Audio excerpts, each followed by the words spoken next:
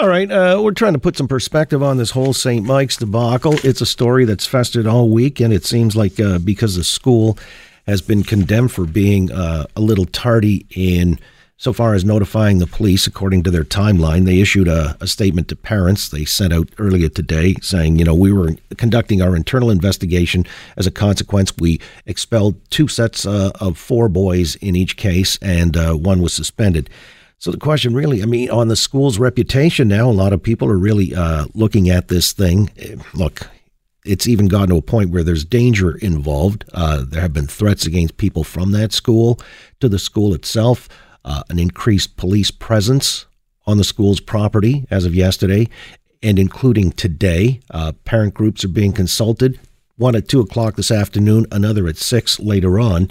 So my question is, actually, there are several. Did the school fail in their duty of care? Is this something that is persistent at this particular school? And would you still send your kid to St. Mike's? It's got a good reputation, or did, up until earlier this week. Your thoughts. Nick, I'm going to you first off. Good afternoon and welcome to the Oakley Show. Good afternoon, John. I want to share something which happened to my son a long time ago. He's well grown up now. He was, I think, grade 9 or 10. He came home one day very upset, and I asked him what happened. He said that he has been suspended from school. I said, why? Also, he had some visual marks on his face. I said, why? What happened? Well, he said there were 3 kids. They jumped on me in the washroom, and I was kind of beat up, and I managed to get out. So he gets out. He goes and tells the principal, and the principal kind of tell him, you are the problem, and suspend my son. The following day, I went to school. I talked to the principal. Well, he said, they're non-white, and your son is white, and we don't want to rock the boat. And he started giving me a story. I said, I'm not going to accept that. I said, I want my kid back to school right now, and I want you to investigate it. Very simple. Well, he said, you don't tell me how to do my job. I said, well, okay, fine. So 5 minutes later, I went to the police. We explained to the police what happened. They went, they arrested these 3 kids right from the classroom. And then the principal called me one day, and he started complaining I'm giving the school a bad name. Well, 2 weeks later, after the event was over, the school year was over, there was a big fight in the parking lot. They had to send over 10 police cars to stop everybody. So what I'm trying to say, the principals, they're hiding all this stuff all along. Which school was this at, though, Nick? Was it at St. Mike's? No, it was another school. Okay, well, that's very important to stipulate. But so what you're saying is administrators at schools tend to try to hide this stuff for the school's reputation? Yes, that's 100% what I'm saying, yes. And could you name the school? It's in East York. I see. Okay. That's all I can tell you. It's not fair. It happened over 20 years ago. I'm glad the police department took it serious. They went over, they interviewed my son, they investigated, they arrested those 3 kids. I have no idea what happened after that. I did not follow up. They were young.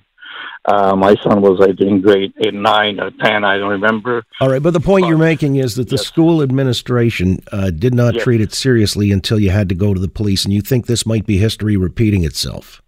Many other places, the schools, they don't want to get a bad reputation. They don't want the police investigating them or some incidents. All right. I appreciate your call. So it's not just this one particular school, but is this something that's endemic to school administrations? Now, St. Mike's saying in their own defense in the letter that they sent home that they actually notified the police once they conducted their initial internal investigation. They say there have been many questions about our handling of the matter and the sequence of events leading to the expulsion of 8 students and 1 suspension, resulting from 2 separate severe violations of the Student Code of Conduct. The priority for the last 3 days has been on the victims, students, and our staff and faculty. We are now at the stage of the investigation where we are able to share the following information. And then they give you the breakdown of the timeline starting Monday, when the school administration received on Monday morning a video of the first incident in the boys' washroom that severely violates the Student Code of Conduct. And this was the alleged sodomization with broom handle. And the second incident, I guess, came to their attention as well on Monday evening in a locker room that again severely violates the student code of conduct. School continued on Tuesday to investigate internally both incidents, which included identifying, notifying, and interviewing all students involved and their parents. Second incident saw 4 more students expelled. That's on Tuesday. On Wednesday, the administration continues investigating the second incident, conducting interviews and so on and so forth, and that involved the police. So it was on Wednesday that the police got involved. Your thoughts as whether or not this is going to damage this particular school, St. Mike's, reputation irreparably. Jim and Pickering, what do you say? Hi, good afternoon, John. It's a great day for let's finally get to the bottom of what's probably not an isolated incident. All right. And I'll tell you, John, I did attend there like yourself. And so I was there before you, and I was there 1962, 1963, in there. Sat beside Mike Walton.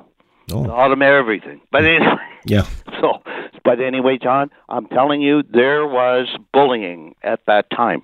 And the bullying was from the staff onto the students. And the bullying from the staff and the violence went far beyond corporal punishment, John. And I saw people there, and you know, I could talk to some of the ones I went there with. You wouldn't believe it. Yeah, but let me just stop. Yeah. First of all, I went to the University of St. Michael's College. That's the distinction. Now, here's the difference, though. That time you're talking about, there was still corporal punishment in schools. And yeah, teachers would throw chalk and have kids, whip chairs. I mean, it was a different time. And so that's one thing. I'm just talking about the here and now. If you think this school has failed in its duty of care to the students, or will there always be outliers and students who, go off the rails and hazing incidents and so on and so forth? I'm not even sure hazing is permissible anymore at most schools, so I'm kind of surprised that this one involved that with the junior football team. Do you think this has damaged this school's reputation irreparably? I don't think so. And you know something, if it had done that, we wouldn't have a Catholic church, John. So you know what? I mean, violence at the time was violence. And I know you want to talk around it, John. It was like punch in the mouth. I have a grown daughter now who is, way beyond, right? And a professional in that, right? I'm 72. But I'm telling you, John, the kids could never survive went there. And what goes around comes around. All right. What goes around comes around. I'm trying to talk about the present day because this week has been one of those tumultuous weeks in the history of that 166-year institution. Is it damaged irreparably because of these incidents and what is now surfacing as a story? I'm not talking around it. I'm talking directly to it. Please do so as well. Frank, what's your take?